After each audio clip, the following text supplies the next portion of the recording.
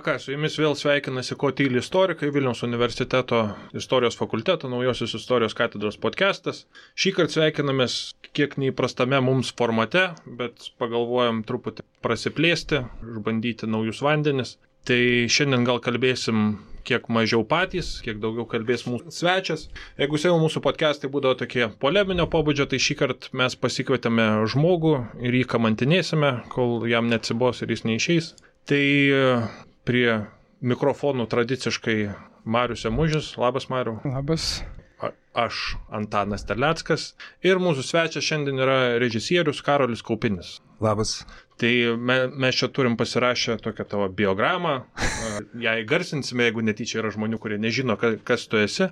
Bet šiaip anonsuojant truputį į ateitį, tai mes tiesiog bandom, išmėginsim, pasižiūrėsim, kaip mums pavyks. Galbūt dažniau darysime tokius interviu pobūdžio įrašus, tiesiog kadangi vis tiek esame istorikų podcastas, daugiausiai norisi kalbėtis apie istoriją, bet neišvengiamai kažkiek teks prisitaikyti ir žiūrėsim, kas mums iš to gausis. Tai turbūt ne paskutinis toks mūsų bandymas, bet pirmasis ir žodžiu, mėginsim. Tai man čia kursyvų netgi yra parašyta, kad Karolis Kaupinis baigė politikos mokslus Vilniaus universiteto Tarptautinių santykių ir politikos mokslų institute, kurį laiką dirbo ir žurnalistikoje, Lietuvos radijo ir televizijoje, buvo laidos Pasaulio panorama vedėjas ir turbūt sumanytojas. Pirmasis trumpametražis filmas Triukšmadarys 2014 metais laimėjo 2 sidabrinės gerves, neseniai su Nova Lituanija buvo susprogdinti visi Lietuvos kino teatrai ir kai kurie tarptautiniai festivaliai, kurių gal nevardins. Tai čia ta negyvoji biograma, bet aš gal pridėsiu nuo savęs gyvoje. Tai visų pirma, tu esi žmogus su polėkiu, ko gero atspindi tas faktas, kurį turbūt daug kas žino, kad tu TSPMI baigiamąjį darbą filmo pavidalu padarai, ne tai kaip visi žmonės rašto darbus, tu filmą suk. Nu taip, bet paskui gal irgi gailėjausi, kad nerašiau rašto darbo tiesiog. Tai va, o antras tai dalykas, nuo savęs pridėsiu, aš jau keliarius metus kažkaip tave vis pasieku, tavo tekstus stengiuosi paskaityti ir panašiai, tik tų progų ar pabendrauti, ar net paskaityti tų tekstų netiek daug pasitaikydavo. Ir vienas pirmųjų dalykų, kaip tu atsidūrė, nežinau, mano radare, tai buvo, kai kokiam pirmam ar antram kursė, man atrodo, žiūrėjau kažkokį interviu su tavimi ir tu pasakojai apie misiją Sibirą, savo patirtį.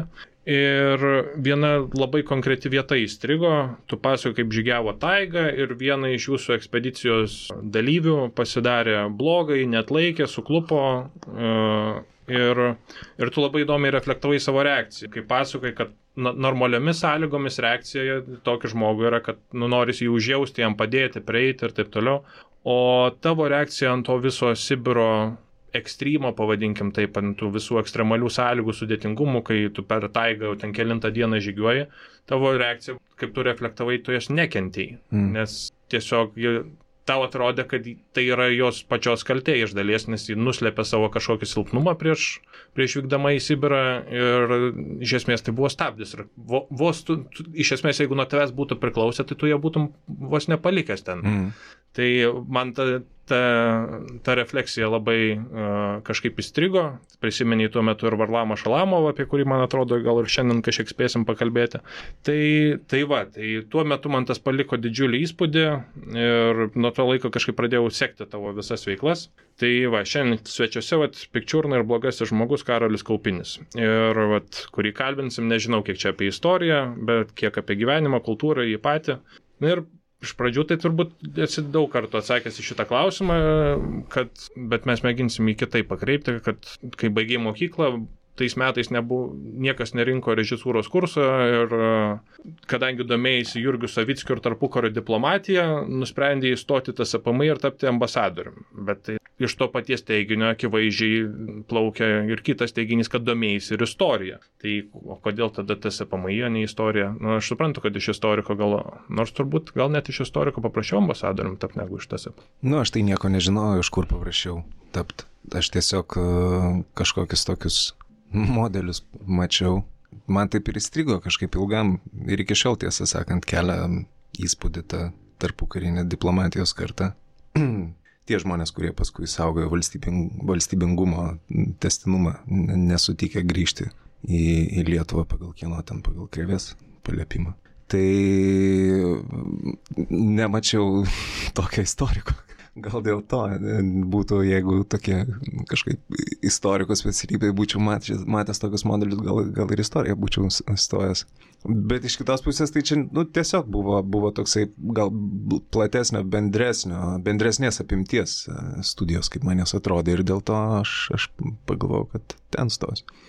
Šiaip gebėtum atsiminti, nuo ko prasidėjo tavo susidomėjimas istorija? Čia, aišku, tokie klausimai yra pakankamai kvailoki savo formuluoti, nes jie iš esmės ieško revoliucijų žmogaus gyvenime. Taip, pavyzdžiui, aš kodėl to galiu klausti, nes mano gyvenime labai akivaizdi revoliucija įvyko ir labai konkreti, tai Liongino Baliukevičiaus Dzūko dienoraštis, kuris kaip mane išnešė ten kokioje 9 klasėje, taip ir iki šiol neša.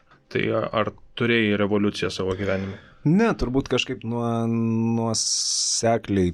Gal labiausiai per šeimos daugiausiai per kažkokius asmeninius pasakojimus. Norėjau aš juos girdėti, ar ne. Įdomus jie man buvo, ar ne. Kažkuriuo metu man jie buvo papasakoti. Paskui jau, kai man tai pradėjo darytis įdomu, aš juos prisimindavau po truputį. Tai... Bet tai pasakojame šeiminiai tokie apie šeimos patirtis? Jos tos patirtis niekad neatsiskirdavo nuo kažkokių valstybinių patirčių, turiu omeny visuomeninių patirčių. Nebūdavo jos dažnai išmestos iš konteksto, jos vis tiek būdavo kažkaip kontekstualizuotas, net jeigu ir kaip vaikui man pasakodavo kažką. Senelis, senelė, kita senelė, tėvai. Tai visą laiką būdavo kažkaip kontekste tame istorinėme. Ir šiaip mano tėvai humanitarai ir aš pats nemačiau atsakymų į esminius egzistencinius klausimus matematikoje ir fizikoje. Ta prasme, nes tiesiog nesupratau. Dabar jau suprantu, kad jie lygiai taip pat slypi ir ten, bet tuo metu man jie visiškai, ten buvo tokia tuščia vieta, akla zona kažkokia. Ir gal ir mokykloje niekas nepadėjo jų tenai ieškoti, o sakykime, tuose humanitariniuose dalykuose buvo daugiau tokių pagalbininkų esmės ieškoti, tai dėl to. Aš klausau ir man kažkaip paties kelias piešėsi irgi, kad nors mano senelis fizikas, bet visai neradau, tuo metu nesupratau prasmės vėliau, kai ten jau man fizikai draugai pradėjo pasakot, kalbėti ir ten filosofuoti, kaip jie sako, kad visa filosofija antikinė tai yra iš tikrųjų fizika, tik tai jie dar patys to nesuvokė, tai ten pradėjo pieštis kiti dalykai. Bet skirtingai nuo manęs, pavyzdžiui, aš neįsivaizduoju, kurio amžiaus tu skaitai Savickio atsiminimus? Kada reikėjo, 11 klasės. Aš kažkaip tokio pobūdžio literatūros neskaičiau. Su Savickiu tai čia tiesiog, aš tai sakyčiau, kad ten turbūt buvo kitaip, mano tėvai yra būdų lietuvių literatūros mokytojai. Tai literatūra man kažkaip jau buvo iš anksčiau tas pažinimas knygos apskritai skaitimo būtino dalyko. Ir kai tada ateini iki lietuvių literatūros kurso, jau paskaitęs, šiaip kaip žmogus skaitantis, tai lietuvių literatūros kursas mokyklinis tarsi taip sodina taip, juolab, kad, sakau, tokius autorius kaip ten koks nors Donelaitis, reikia, man atrodo, brandos suprasti. Brandos ir suprasti ir kontekstą, ir kame jisai rašo, ir kokia yra reikšmė. O skaitant, kaip paaugliui, tiesiog gryną tekstą, be didelių pagalbų, tai nėra pats patraukliausias tekstas. Mūsų kolega Mikas Vaicekauskas tyrinėja Donelaitį, tai jis ten dalykų atranda. Tai savaime suprantama ir šiaip aš kažkaip pagalvojau, kad ten kaip Beninis skaito Dantę, Vitalijų, taip Kazlas čia skaito Donelaitį, yra kažkokie net tokie tipai tos grand literatūros, kurie jau tampa simboliu, bet pavyzdžiui, Savickį skaitant, aš tiesiog iš karto, atrodo, viską pagaudavau, tada man visą laiką įdomu yra, kai aš perskaitau, ką žmogus parašė, perskaityti, kuo jisai gyvena. Nes tūkstančius kartų esu susidūręs su tuo, kad žmogus rašo vieną, o gyvena kitų. O vienas iš pagrindinių tokių bruožų, kurie man svarbu žmogui, yra tas integralumas tarp to, ką jisai sako ir ką jisai daro. Kuo mažiau jis yra atitrūkęs, tuo labiau aš vertinu, kad žmogus, jeigu jis sako mažai, didelių postulatų nekelia, bet plius minus gyvena pagal tai, ką jisai sako, man tai yra gerbtinas toks kažkoks bruožas. Tai aš visą laiką stengiuosi pasitikrinti. Ir kai aš tada, dėl to aš bandydavau skaityti biografijas ar kažką, o Savickio raštai yra tokia gana išsami autobiografija, autorefleksija ir jau ten atsiskleidžia žymiai platesnis kontekstas ir tuometinės Europos, tuometinės Lietuvos, jo aplinkos, ir kita vertus, ką jisai kaip žmogus asmeniškai mąsto, jisai drįsta pasakyti. Vat, buvau Tautų lygos susirinkime ir ten chaosas, aš nesuprantu, kas vyksta. Ta prasme, jisai nebijo mesti savęs kaip asmeninių kažkokių savo tų minčių ir tai labai tada man įdomu buvo. Prisiminiau, kai tu sakei, kad yra tie kontrastai, kad Donelaičio reikalauja brandos, tu turi gebėti jau įsigilinti. Aš dar kitaip sakau, kad reikia norėti užmėgsti su jo santykį, nes jeigu nebus to santykio, tai tada ir bus. Ir tada tas Savickis, kuris iškyla taip kaip žmogus, kurį tu supranti, tai man iš tarp tos literatūros mokyklinės vienas geriausių kūrinių visą laiką atrodydavo buvo, dabar jau taip nebemanau, bet buvo Krėvės Kirgaila. Nes, perskaitai, viskas aišku, ten kažkokios kančios, Lietuva yra ir viskas aišku. Tai man labai pažįstama šitas jaus. Tai bet dabar įdomu apie tą Šalamovą paklausti. Kolimos pasakojimai atrodytų tų tekstų apie gyvenimo totalitarizmo sąlygomis ar lageriuose ar dar kur nors, tai yra daugybė. Primo Levis, Sruoga, Solžanycinas, netgi tas pats Baliukevičius iš dalies.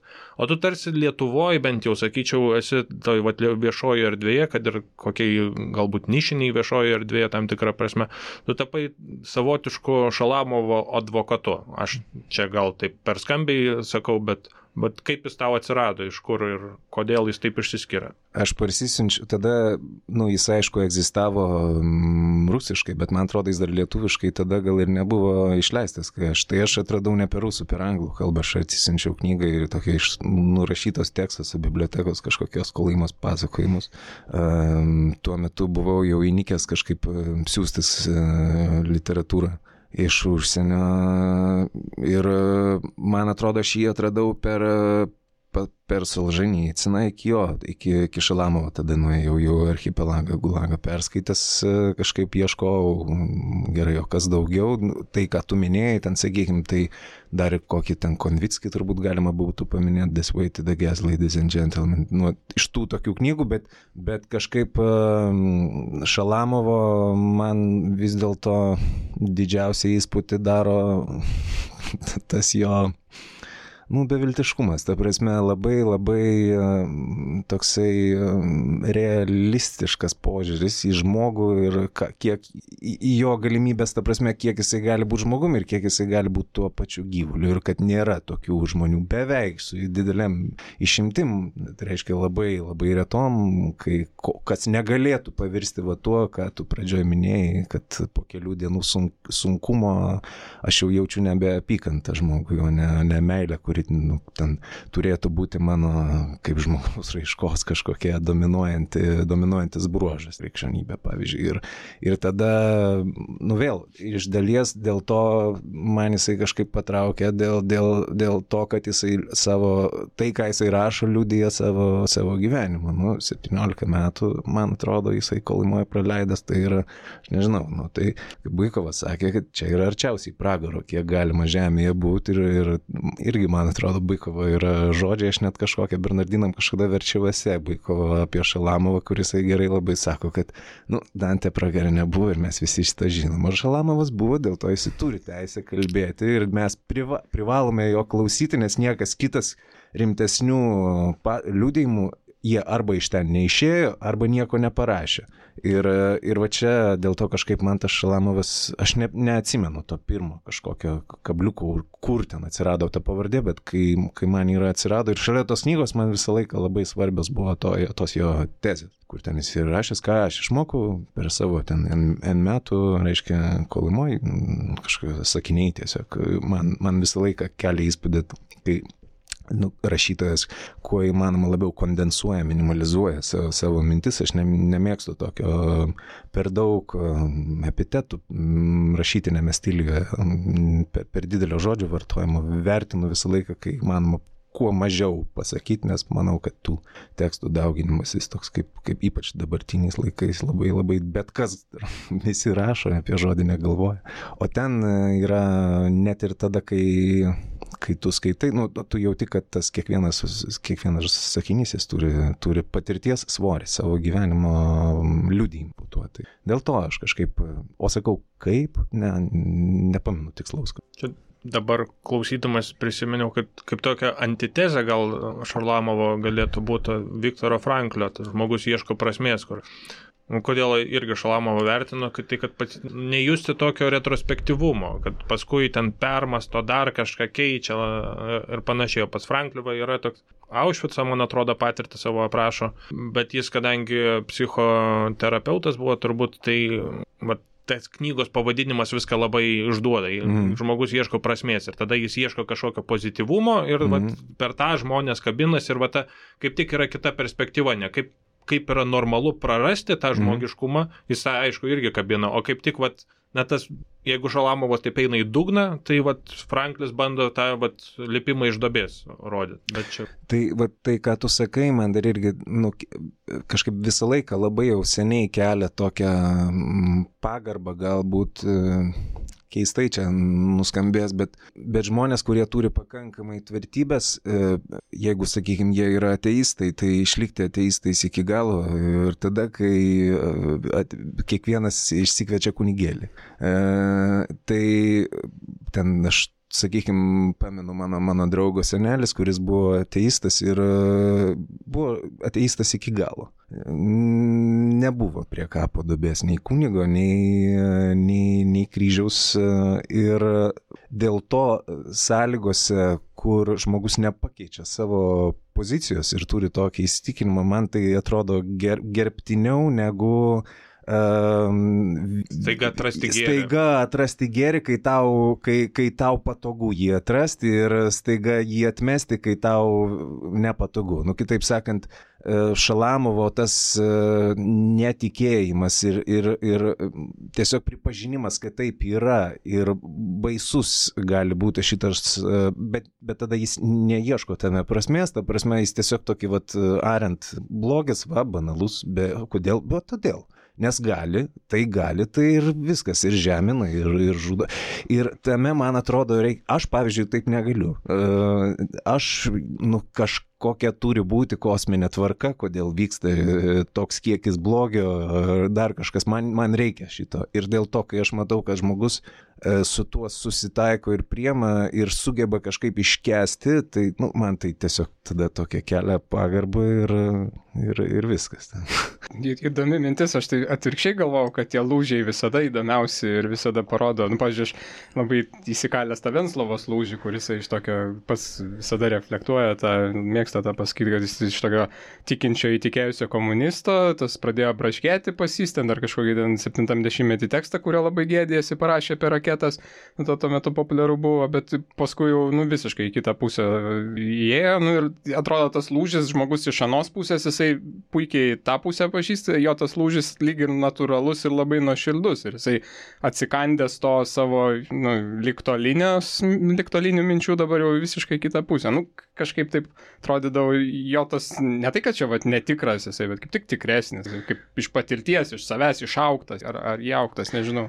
Aš sutinku, kad dėl žodžio įdomu, kad lūžiai yra įdomu, bet būt akmeniu, pavirsti akmeniu ir juo išlikti ir tiesiog ar lyja lietus, ar sniegas, ar kaitina, o faktas, kad akmuo kažkokiose gamtinėse sąlygose jam bus komfortabilu, kitose visai nekomfortabilu, bet jeigu jis išlieka tame pavydale, man tai yra tiesiog gerbtinas, nes lūžiai arba keitimasis pagal sąlygas ir paskui sakyti, aš reflektuoju save, štai čia tas lėmė tas. Taip, bet tai yra labai labai jau taip, sakyčiau, ne per sunkiausias kelias. Lūžti ten, kai jau laužia. Ir tada sakyti, kad lūžau. Tai aš net nenoriu pasakyti, kad čia kažkas blogai su tuo. Dauguma žmonių taip daro, bet yra retos išimtis, kurios kažkaip tiesiog užsimarinuoja ir lieka. Man tai kelia įspūdį. Tu, Karoli, pats esi pabaigęs TSPMI, diplomuotas politologas išbandai save žurnalistikoje ir čia tas minėtas Pasaulio panorama, tai čia tai, ko man trūksta LRT dabar. Aš norėčiau peticiją daryti, gražinkite Pasaulio panoramą, tai tu tą pusę esi patyręs ir dabar perėjai į kiną. Ir irgi atrodo, tu taip, nenoriu sakyti šokinėjai, bet turbūt tau kiekviena ta patirtis duoda savitumą, ar kaip? Duoda, savaime suprantama, tiesiog su ten žurnalistika ir kinu, man abudu tie dalykai buvo įdomus ir patrauklus, bet reikėjo galų gale apsispręsti, ką jau daryti ilgesniam laikui ir tiesiog kinas man įdomiau, nes gali būti kaip akmuo. Ne, tiesiog gal ilgesnis laikas leidžia daugiau apgalvoti, ką tu bandai pasakyti ir tai, kas bus pasakyta laiko prasme, kadangi ilgiau galvosi, ką sakysi, tai, kas bus pasakyta, ilgiau galios. Aš mažiau abejosiu, kad sąlygos pasikeitė, aplinkybės kažkokios pakeis mano nuomonę. Aš irgi tada galiu labiau pasakyti, ilgai galvojau, šitą pasakiau ir nemanau, kad pakeisiu savo nuomonę. Bet čia labai įdomiai tu pasakė, aš kažkaip, žinai, kad standartinį atsakymas į tokį klausimą būtų, kad aš čia neatradau savęs iki galo žurnalistikoje, menas visada traukia ir čia kūrybinis polėkis mane ten, kažko kilnumo momentas atsiranda, o pagal tavo atsakymą atrodo, kad čia vertini kaip dvi lygiai vertės priemonės. Visiškai. Pasakyti kažką. Visiškai. Aš manau, kad tai man tikrai nėra tokio, aš noriu būti režisieriumi ir daryti kažkokius filmus. Man tiesiog yra įdomios kažkokios temos o kalbos arba raiškos būdai, kuriais ten galima kalbėti, aš manau, jie visiškai žurnalistika gali pilnai padaryti. Ir man atrodo, kad labai dažnai šiandien dėl to atsiranda tas, sakykime, meno hibridizacija tokia, kuris pradeda eiti ant kelių disciplinų, bando jungti. Tai dėl to, kad jisai neberanda, kuo jisai gali būti pranašesnis už kitas rytis. Ten, sakykime, jeigu istorikas turi literatūrinį gabumą, kažkokį polėkį, jisai, aš manau, gali skaitytojui padaryti didesnį poveikį negu teatro ar kino režisierius. Ir tada teatro ir kino režisierius turi labai pasukti galvą, kuo jisai yra pranašesnis prieš tą žmogų, prieš žurnalistą ir prieš visą kitą, kam reikia šitos disciplinos. Gerai, o kaip tu šiaip vis tiek esi žmogus, kuris paseka viešą erdvę, gyvenimą, domisi erdvė, kurioje gyvena. Kaip tu dabar, aš čia neklausiu apie konkrečias asmenybės ar dar kažką, ne apie tai klausimas, bet su kokiom šiaip nuostatom, emocijom, galbūt čia labiausiai tas klausimas, tu stebi tai, kas vyksta dabar Lietuvoje su istorija. Kur čia jau 10 velkasi kažkokie ginčai dėl ten atminties, kažkokių konkrečių asmenybių vertinimų ir taip toliau. Nežinau, matai, taip apibendrintai atsakyti aš nelabai galiu. Man kažkaip, gerai, man viskas atrodo, žinai, kaip tokios, bangos, tokios užeina banga, jinai, visą laiką kartojasi tas pats modelis, bet kuriuo klausimu Lietuvoje, kas mėnesį, kas 2, ar tai vieną mėnesį tai būna su istorija susijusi, kitą mėnesį su aplinkosauga, 3 mėnesį užeina banga, iš pradžių jinai kažkaip sutraukia tokio, sakykime, sveiko proto žmonės pasisakyti, tada po truputį ekstremumai lenda, tada ta vidurinioji, sakykime, dalis tyla, užgožiama ekstremumų, kurie susikalbėti nenori, iš pradžių dar tas vidurys kažkaip tikisi, kad čia yra kažkoks siekis surasti bendrą poziciją, tada aiškėja, kad tokio siekio tie ekstremumai neturi, jie jau siekia galios nutildymo, tada čia tyla ir taip neišsisprendus, taiga viskas nuslūksta be jokios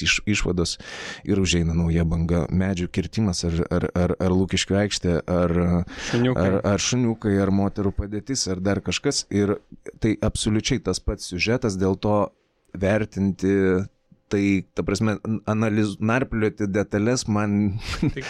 Aš tada ne apie detalės paklausiu, apie tą, tiesiog šiaip, kaip tas visas laukas tavo atrodo. Aš neklausiu apie detalės, bet, pavyzdžiui, man tai apie viešumoje esantis kalbėjimas apie istorijas labai dažnai toks lėkštas atrodo, fetišizuojantis netgi tą pačią istoriją ir... Matai, aš, kaip pasakyti...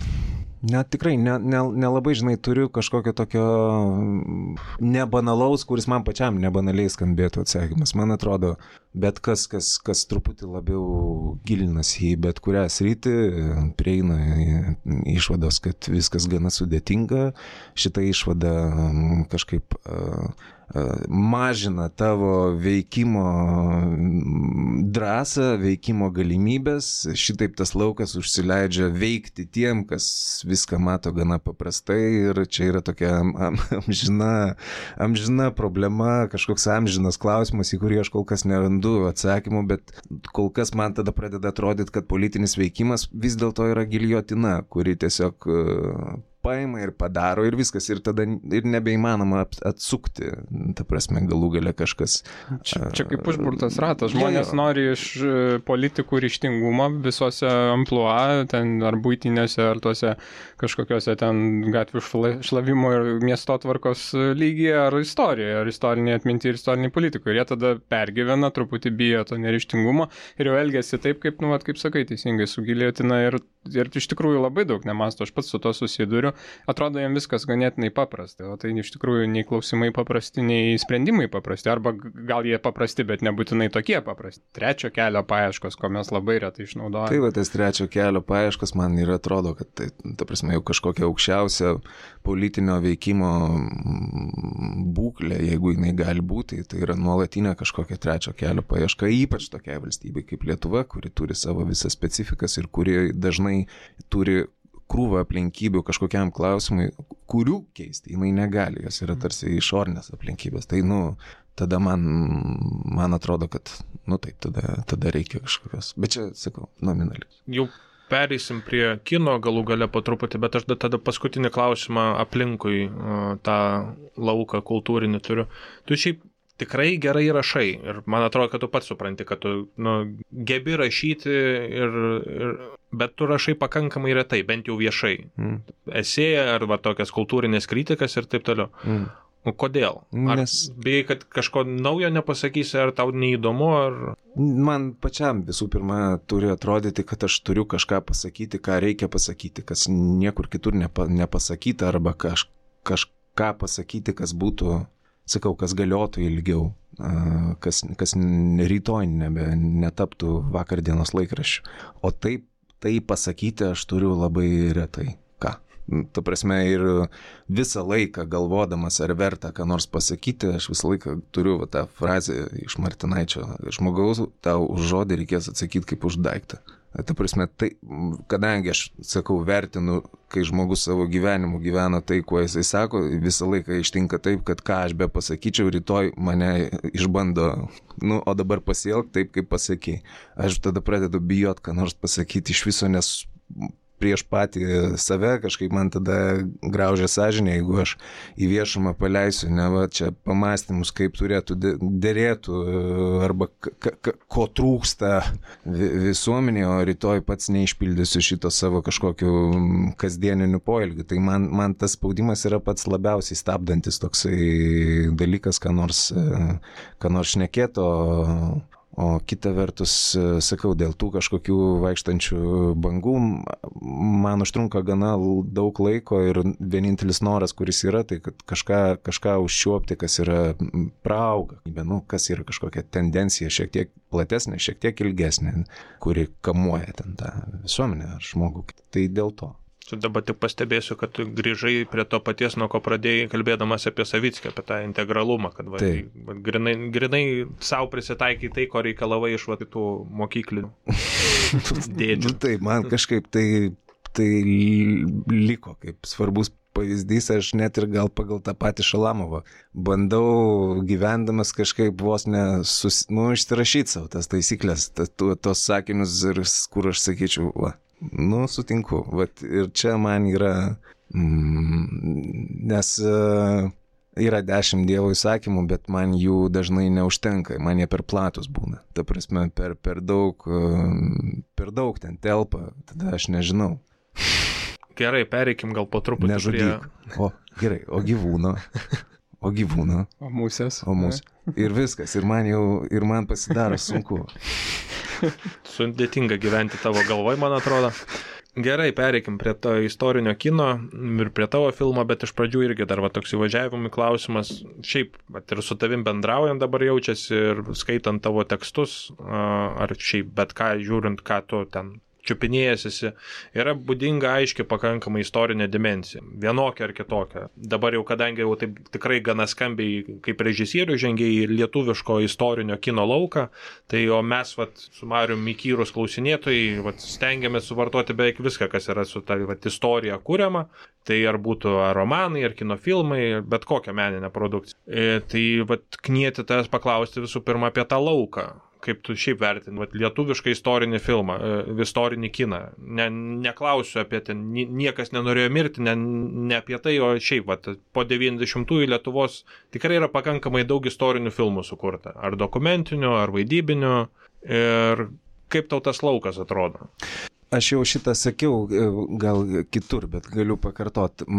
Aš nelabai mėgstu termino istorinis kinas, nes man jisai suponuoja vieną dalyką, kad yra istoriškai jau svarbus arba simbolinę vertę turintis įvykiai, lūžiai, periodai, kurie jau savaime turi svorį ir potencialiai jau ateinančiam žiūrovui jis jau gali turėti nuomonę tokią ar anokią. Ir toks filmas, kai jis imasi temos, kuri jau potencialiai turi svorį, jis iš karto rizikuoja dviem dalykais. Vienas dalykas, jisai tikisi iščiuošt ant bangos, kuri jau sukilus, ta prasme, kad jį kilstels gal labiau negu kad jisai pats save išsikeltų tykiam ežere be bangų. Kitas dalykas, kad jis iš karto save pasismerkia, kad jis bus analizuojamas ne kaip meninis kūrinys, bet kaip, reiškia, kažkokia atkūrimas, į pavaizdavimas, uždokumentavimas.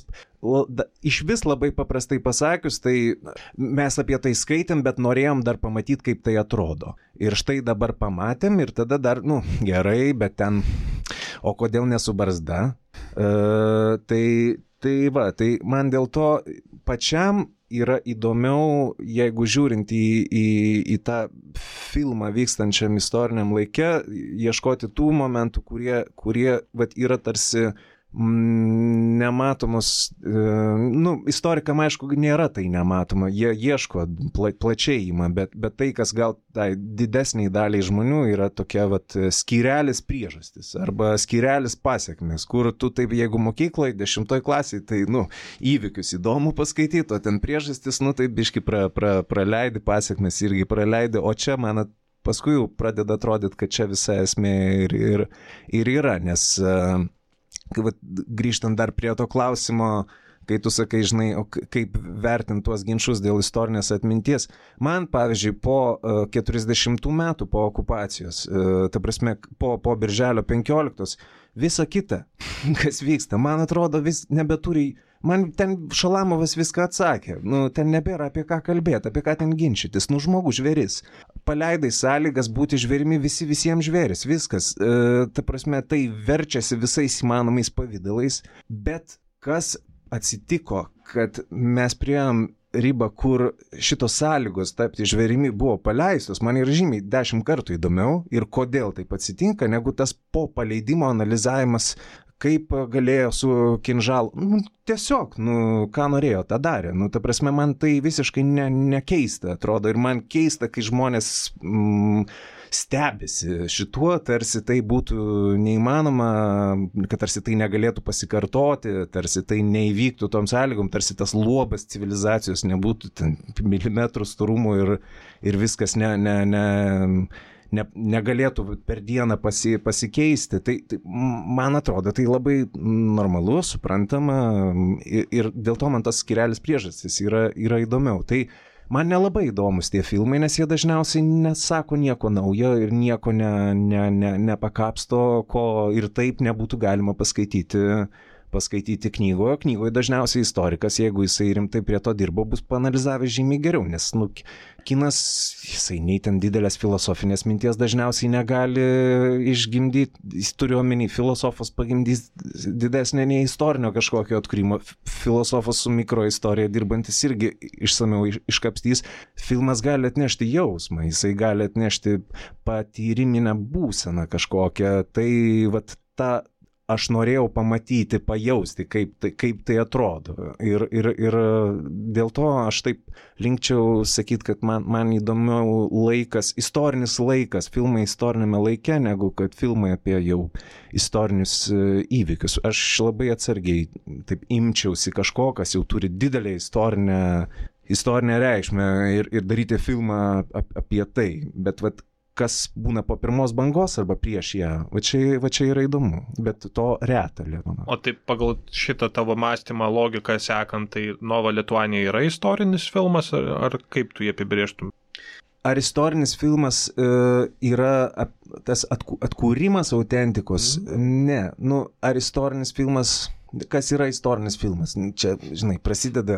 Kažkas ten rado daugiau, patriarchalinės visuomenės kritikos, kažkas išvelgė. Ten buvo patriarchalinės visuomenės ir matriarchalinės visuomenės kritika. Ten visos šalis, man atrodo, išvelgė, pagal tai, kas ten jų kontekste, kaip matosi, bet man tai yra filmas apie mažą valstybę, kuri kalba lietuviškai, bet jeigu ten yra panašumų su tuometinės Lietuvos būklė, tuo geriau reiškia, bet su fikcija visą laiką yra tokia riba, kur man jinai patinka tuo, kad nepamenu, kas kalbėjo apie tai, kas vyksta scenoje. Reiškia, kai scenoje vyksta kažkas provokatyvaus, bet juk mes visi sutarėm, kad čia tai, kas vyksta scenoje, yra totali fikcija, ne? Čiagi netikra. Teoriškai taip. Teoriškai taip. Tai tarsi mūsų tai neturėtų jaudinti, bet labai sujaudina. Tai dėl to, jeigu Nova Lituanija laiko istoriniu filmu, tai aš sutinku, tada jisai istorinis filmas, bet sakau, aš tą apibrėžimą istorinis filmas truputį kitaip suprantu. O tu pridėtum kokį nors tada Nova Lituanija filmas, epitetas? Ne, tiesiog Nova Lituanija yra Nova Lituanija. Man atrodo, kad mūsų režisieriai ir scenaristai per mažai išnaudoja tą, ką mes turime iš istorijos, ne istorijos edukacijai arba populiarinimui, kaip tą dažnai, nes kai aš atsimenu labai gerai filmą Vienų vieni apie partizanus, jeigu esat matę, tai yra filmas, kuriame ten užkadrinis Lukšos balsas, ten paaiškinama, ten Kalniškės mūšis atsiranda, su kurio Lukša nieko bendro neturėjo, ten yra labai daug visko papasakota vien dėl to, kad tai yra skirtas edukacijai apie partizanus ir tada tu įsiveli į tokį labai keistą kiną ir, pavyzdžiui, tu galėtum išnaudoti, aš apie partizanus geriausiai žinau, tai man minčių kyla, kad kodėl, pavyzdžiui, nepadaryti siaubeko, kai žmogus yra klaustrofobiškam bunkerį ir jisai išprotėt baigia. Kodėl nepadaryti psichologinio trilerio apie tai, ką reiškia prisijungti prie partizanų, kokia tai yra, tas lūžis, kokia tai kančia yra, koks tai nesaugumo jausmas ir ką jisai su žmogum gali padaryti. To tokio vėlgi edukacija, čia irgi psichologija mūsų. Tai man atrodo, šitų aspektų yra labai neišnaudojama, ieškoma ir rašoma iš kažkur kitur, kuriama, bandoma sukurti kažką naujo iš savęs, jau kaip kūrėjui, bet nepasiemama, čiagi vėlgi tu pasiemi iš istorijos tik tą mintį, bet sukurti taip pats turėsi. Čia, jeigu galima, Joną Vaitkų apginsiu, man atrodo, Vaitkus režisavo šitą... Ne, aš nenoriu pult, bet tiesiog man tas keistas buvo. Bet, ta prasme, šitoj vietoje reikia atsižvelgti ir kultūrinį kontekstą to meto ir šiaip atminties būseną. Tuo metu reikėjo kaip tik tokio standartinės formos, juodai balto, gal juodai balto nereikėjo, bet tebūnė juodai baltas, filmo apie partizanus, kur pasakoma, gėris yra tai, blogis yra tai. Nes tuo metu dar labai daugam neaišku buvo čia. Ar kurie čia geri, čia tai jo. O dabar jau reikia, aš tikrai sutinku, kad reikia tų naujų formų ieškoti. Ir... Vienui vieni man net padarė įtaką, nes tai buvo 2004, aš dar buvau mokykloje ir kažkaip, vis tiek tu prisiverti ten kažką žiūrėti ir domėtis. Ir aš prisipažįstu kalbu iš šiandienos perspektyvos įvertindamas ir manau, kad visi turėtų, kas bando kurti apie partizanus kiną, jau vis tiek žiūrėti tas pačius pavyzdžius, atsispirti ir žiūrėti, iš šiandienos perspektyvos, ko nedaryti, kas jau padaryta yra iš esmės. O kaip dėl filmo istorinio konteksto? Aš, kai žiūrėjau filmą, aš iš karto, daugiau mažiau, kadangi žinau apie ką filmas, aš pamačiau tos personažus, daugiau mažiau ten supratau, kas tai per personažai, bet vis tiek, aš istorikas, daug žmonių yra, kurie žino tą istorinį kontekstą, bet yra ir tokių, kurie, tikrai nežinotų. Negalvoju, kad žiūrovas gali būti pasimetęs apie tai, kas čia vyksta toje.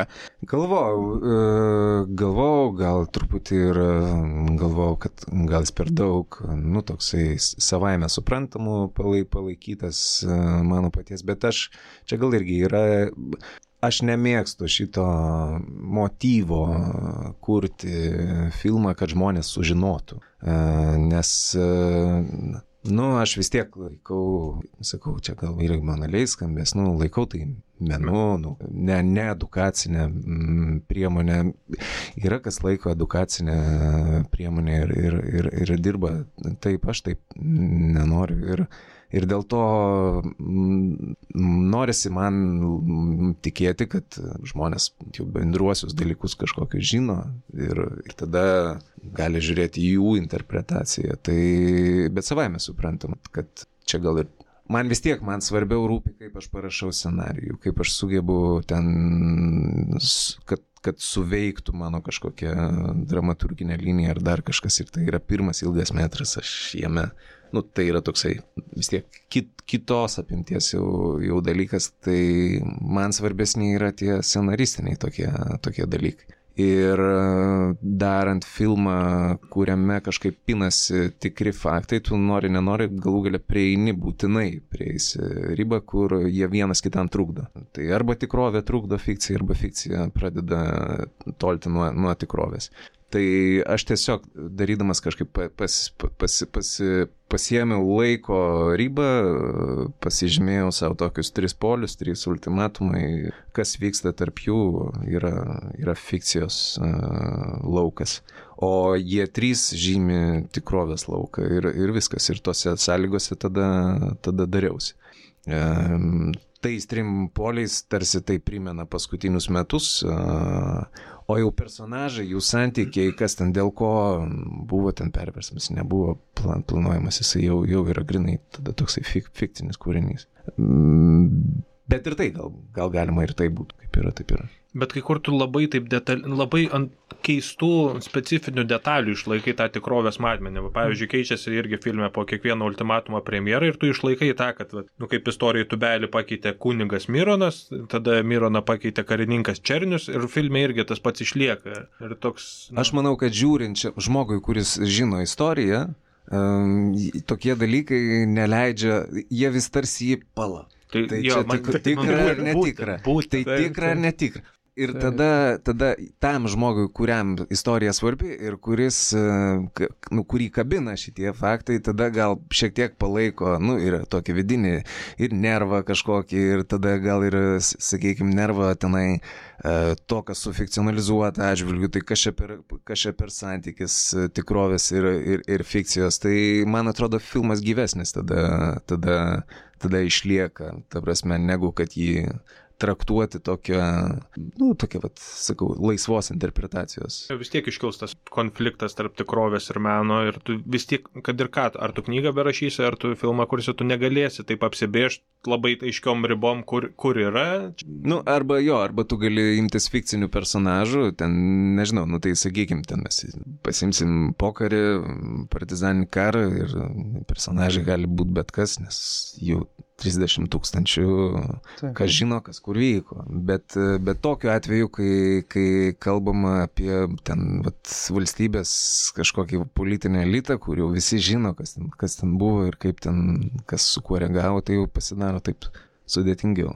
Šiaip man kiną žiūrėti visada yra pakankamai sudėtinga, istorinė kiną arba kiną, kuris vyksta istorinėje aplinkoje, ir čia aš irgi žiūrėjau sudėtingai, antrą kartą turėjau kai kurios epizodus peržiūrėti, nes aš, pavyzdžiui, užstrigau ir galvoju, kur čia filmuota yra, kur čia Kauno vieta, nes istorikui tiem būtina žinoti, tada aš galvoju, čia Černius dabar vaizduoju, bet tikrai karininkas, tai Černius, ir man tas, čia yra problema, čia vidinė esmė problema, bet aš paklausti turėčiau kitko. Mes turim 2 tokius atvejus apie fikcinius arba pusiau fikcinius personažus literatūroje, tai yra Ivaškevičiaus Žali, kai jisai paima tikrą asmens vardą ir pavardę Jono Žemaičio, bet jis sukuria visiškai kaip jam atrodo, kaip jis įsivaizduoja, atsiremdamas ir atsispirdamas nuo šaltinių. Ir yra tavo atvejs, kai tu neimi tikro žmogaus vardą pavardės, bet lyg ir profesija ta, lyg ir istorija ta, bet jis turbūt irgi elgėsi taip, kaip tu norėjai ir kaip tu įsivaizdavai va to veiksmę. Ir čia ar ta Ivaškevičiaus patirtis turėjo įtakos ir tas, čia vėlgi grįžtų prie tokio jau platesnio klausimo, to, ką mes jau šiek tiek aptarėm, tas laukas, toksai nesveikas kartais požiūrio į istoriją ir istorinės asmenybės. Ar tu norėjai, tau labiau svarbu buvo išlaikyti kūrėjo nepriklausomumą ir kurti tą personažą, kaip taip, tu nori? Man svarbu, kad nenueitų dėmesys neten, aš ką jau sakiau, jeigu aš pavadinsiu veikėją Smetona, tai iš karto atidaro visą failą Smetona tą, Smetona aną. Jeigu veikėjas yra Juozapas Palionis, tai jis yra Juozapas Palionis. Ir tada priekaištas, kad o kodėl Smetona be barzdos, tai todėl, kad jis Juozapas Palionis. Ir čia toks labai labai paprastas atsakymas, nes aš manau, kad kai atsiranda tikras vardas ir pavardė, eina dėmesys nuo to, į kur tu jį norėtum kreipti, į Į tą Kauno interjerą. O tai yra labai natūralus dalykas. Man atrodo, čia vienas dalykas, viena iš tokių pamokų, ką aš atsimenu iš žurnalistikos, tai yra, kad kai tu darai reportažą, visą laiką kitoj ekrano pusėje bus žmogus, kuris geriau išmano šitą specifinę temą negu tu. Kiekvieną kartą, minint kokį nors faktą, bus koks nors žmogus, kuris išmano šią siaurą sritį beprotiškai gerai ir jis paskambins arba parašys laišką ir įbes pirštų tenai. Tai dėl to ir taip jau, man atrodo, yra gana sudėtinga užduotis sukurti integralų filmo pasaulį, kur nekryptų mintis, aš mačiau plastikinius langus ir viskas sugriuvo, visas tas, ką tu bandėjai sustatyti, sukurti kažkokią atskirą filmo pasaulį, nes tas vienas dalykas ir tai nereikia kaltinti dėl to žiūrovų. Taip yra, smulkmenos išmuša. Tai pavardės tikros yra vienas iš tų smulkmenų, kurios gali labai lengvai tai paimti ir sugriauti. Jo labiau, sakau, yra dar ir aišku ir etinis tas toksai sprendimas, nes kiek aš bedaryčiau tyrimo, aš vis tiek neprieisiu iki to gerai, o kas žmogus buvo iš tikrųjų, ką jisai sakė viešumoje, aš turiu užfiksuotą, bet čia eina kalba apie kažkokį žmogaus personažo vidinių prieštaravimų atkūrimą. Tai... Iš dalies su to pačiu tada Feliksas Gruodis, tai akivaizdu, kad jo pusbrolis buvo Kazys Pakštas, sakykim taip, bet ta linija filmo, kuri eina asmeninė erdvė. Ar tai konfliktai šeimoje ir panašiai, ar tai iš Felikso Gruodžio plaukia, ar tai kažką tu radai apie Pakštą? Aš daug radau apie Pakštą ir dėl to būtent ta asmeninė linija gal net yra tikresnė negu, autentiškesnė, tai yra labiau dokumentinė negu ta politinė, nes aš tik tai vieną faktą ir tai, kiek tai yra pagristas istorinis šaltinis, Ereto atsiminimai, kuris yra jo draugas, ir jis toks beletrizuota, ta knyga apie Pakštą, jinai visą laiką kelia abejonę, jeigu tu taip skaitai sausesniu tokiu žvilgsniu, kur čia Eretas pagražina, kuris čia pats painterpretuoja, pabaigia, ko nežino iš savo fantazijos, tai dėl to susitikimas su Tubeliu ir Tubelis aš tams tai paskambinsiu, nebepaskambina, labai, nieks negali patikrinti, viskas labai neaišku. Su ta šeimos linija ten yra daugiau tokių kažkokių pažįstamų draugų atsiminimų, liudijimų, kurie pakartoja vis kelis kartus tą patį, plius minus panašiai, kas yra filme. Ta uošvė, kuri nėra patenkinta ta dukros santuoka ir kažkaip stengiasi ten plėštai varyti. O tai kaip tu šiaip Pakštą matai Lietuvos istorijoje? Irgi galima, nežinau, ar čia dabar įtraukti dar Madagaskarą kaip kontekstą, kur buvo sukurtas vienas Pakšto paveikslas, tu dabar kitokį sukūrei, Pakšto pusbrolio, sakyk. Ir ar tu matai Pakštą, gal taip paklausiu, ar Pakštą matai tokį pokštą, tokį nurautą bičą, kurio niekas nesuprato, nes jis buvo praradęs santykį su tikrove, ar kaip tik kaip tokį labai tikrovišką asmenį? Sunku atsakyti. vienas dalykas, aš aišku, ir po Ivaškevičiaus Madagaskaro, jau paskui, kai aš pradėjau pats domėtis pakštu, aš jau skaičiau tada ir tiek patį Madagaskarą, tiek ir visą, kas lydėjo Madagaskarą viešoje erdvėje, ten ir pagirimus, ir pasipiktinimus dėl Madagaskaro, dėl to, kad pakštas buvo paverstas pokštu, bet man atrodo vienas dalykas, ką reikia pripažinti, kad dėja joks istorinis nebūtų tiek dėmesio sutelkęs šitos asmenybės atžvilgių, kiek vis dėlto suteikia fikcinis kūrinys. Ir tai yra dažniausiai fikcinio kūrinio stiprybė. Nebent istorikas rašo su tokia, sakau, beletristinė gaidelė, bet tada jis susilaukia dažniausiai tokio skeptiško žvilgsnio iš kolegų istorikų. Tiek, kiek man yra žinoma, nes, populiarizuojasi, tai reiškia banalizuojasi šiek tiek nueidamas nuo akademizmo, bet gal jūs nesutiksit su tuo, nežinau, aš esu susidūręs su tokiu požiūriu kitose srityse. Tai faktas, kad tas pokštas, kurį sukūrė Ivaškevičius, atvedė dėmesį į pakštą, bet jo kaip juokdario, kaip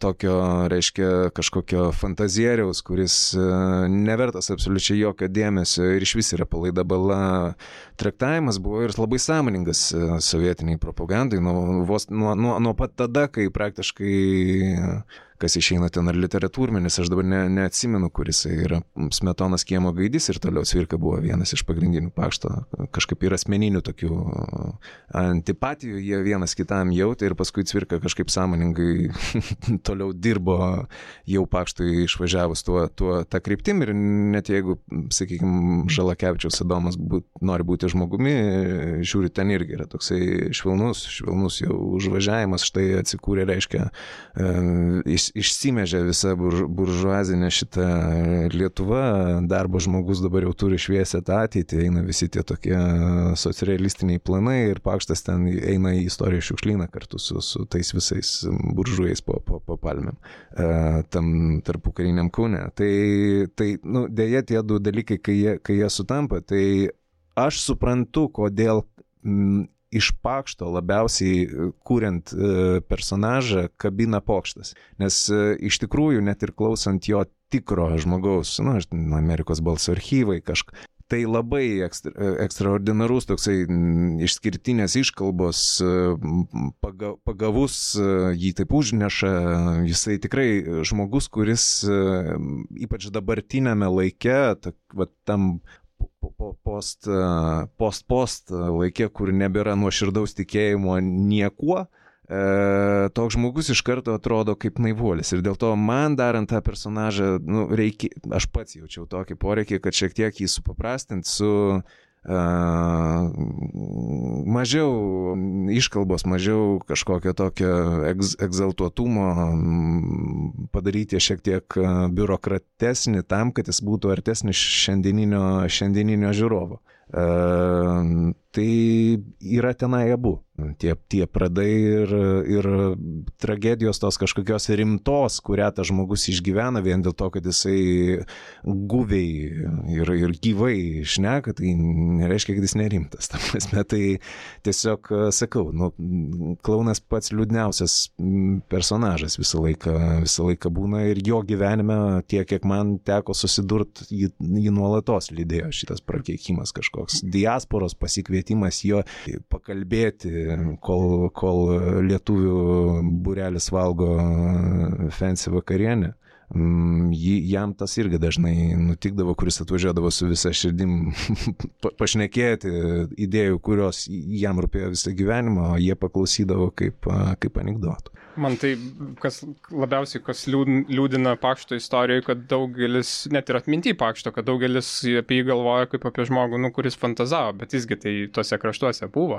Aš kaip tik dabar visai netyčia, mes dar nebuvom net susitarę dėl pokalbio, pradėjau skaityti jo kelionę po Afriką, dar nepabaigiau, nes tai ta knyga nėra toks lengvas skaitinys, ten jisai kaip geografas labai daug tų žinių pateikia, bet jis jau tenais važiavo, jis ten kada 40-mečio pradžioj, turbūt tų idėjų savo net nebuvo suformavęs, jis jau ten kalba apie Angolą ir apie apie tą kalvagubrį, tą tokią aukštinkesnę vietą, kaip apie tinkamą lietuvio ar europiečio, to šiauriečio, reiškia, šiauriečiui tinkamą gyvenimui vietą, nes tai yra, klimatas tinkamas, lygų ten tų nėra, kurios būdingos jau ten, kur, reiškia, tas toksai tropinis klimatas. Jis apie tai, ne tai, kad galvoja, bet jis tą pats patikrina, pažiūri, kaip ten atrodo. Tai čia nėra vien svaičiajimas, jisai tą puikiai suvokia apie tai, ką jisai kalba, kokiam klimate ten eina gyventi. Jisai ten, aš nežinau, ar jis buvo ten apskaičiavęs tos visus, kiek ten tų laivų reikės, kiek ten kažkokių tų finansų čia reikės. Aišku, kiek čia įmanoma ką apskaičiuoti. Taip. Kiek čia yra mokslo iš vis, ar čia mokslas. Ta prasme, dėl to irgi esu nekartą girdėjęs kritikos jam, net ir iš tuo metinių akademikų, kad jis peržengia vis dėlto mokslo ribą. Jisai vis tiek įsivelia į fantaziją, į literatūrą ar į meną, kaip tai pavadinti.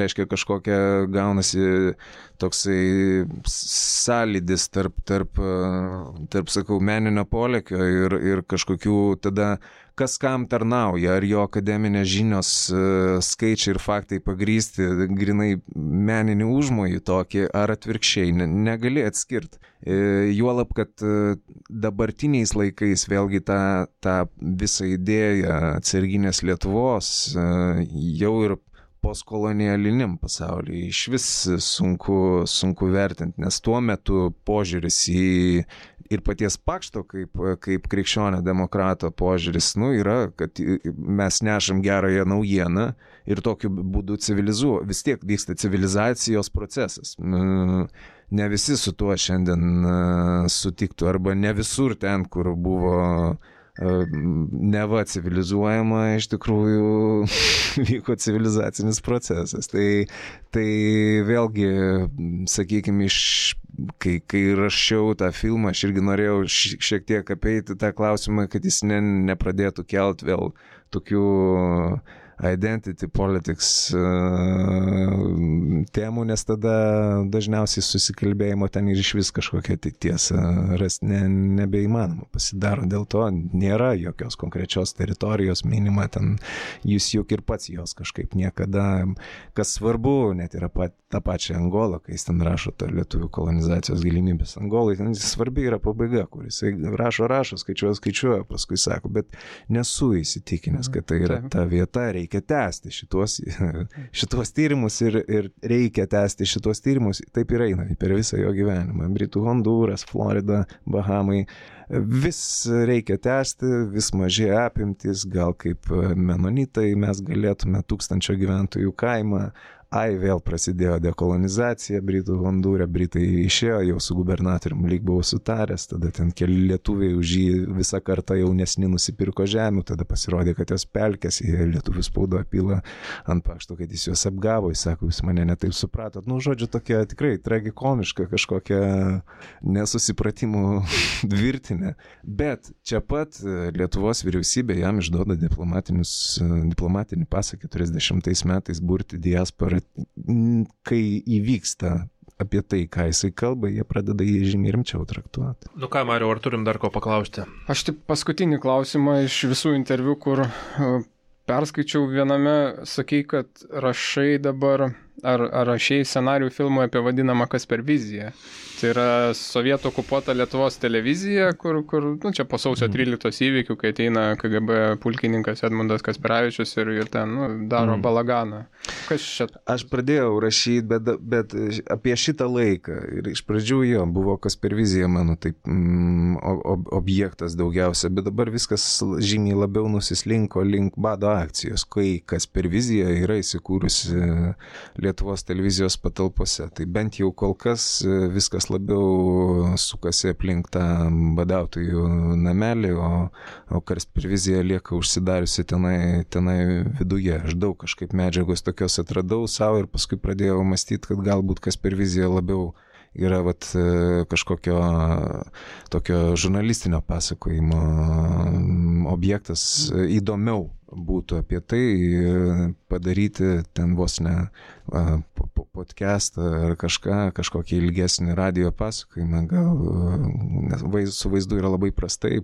Kaspervizijos tai vienas iš tokių dalykų buvo, kas aš tikėjausi galimybės daug naudoti archyvinės dokumentinės medžiagos ir tada man be naršant paaiškėjo, kad niekas nelaikė to įrašyti vertų reiškiniu. Ir taip atsitinka, va čia, kai mes, kaip pasakyti, kai nėra žmogaus žiūrinčio iš šono, tai tada paskui po laiko paaiškėjo, kad ne ten buvo nusukta kamera, kad visi įrašinėjo kažką, o kažko neįrašinėjo niekas. Ir vat su Kaspervizija Domantas Vildžiūnas, man atrodo, yra vienas iš retų žmonių užfiksavęs, įrašęs tiesiog tokius gabaliukus, bet tiek to materialo, kurio reikėtų, kad būtų galima ant jo statyti ir daryti tokį, ką aš norėjau daryti, ribinį tarp tikrovės ir, reiškia, tarp tikro autentiškos medžiagos ir sufikcionalizuotos medžiagos mišinio tokio, tiek man neužtenka.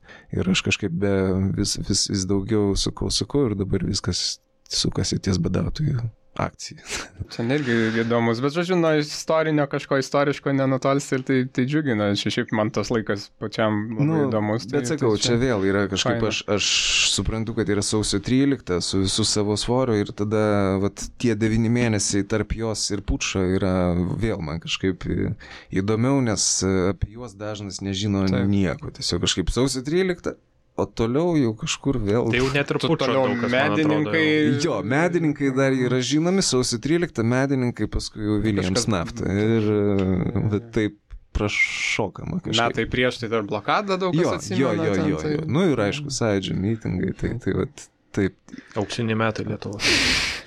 Tai ką, mes į pabaigą jau tada traukiam ir Karoli, tau tada paskutinis klausimas. Mes pratęsime mūsų tradiciją, kuri nežinau, ar turi kokios nors prasmės, nes neįsivaizduoju, ar žmonės skaito bent ką nors, ką mes parekomenduojame.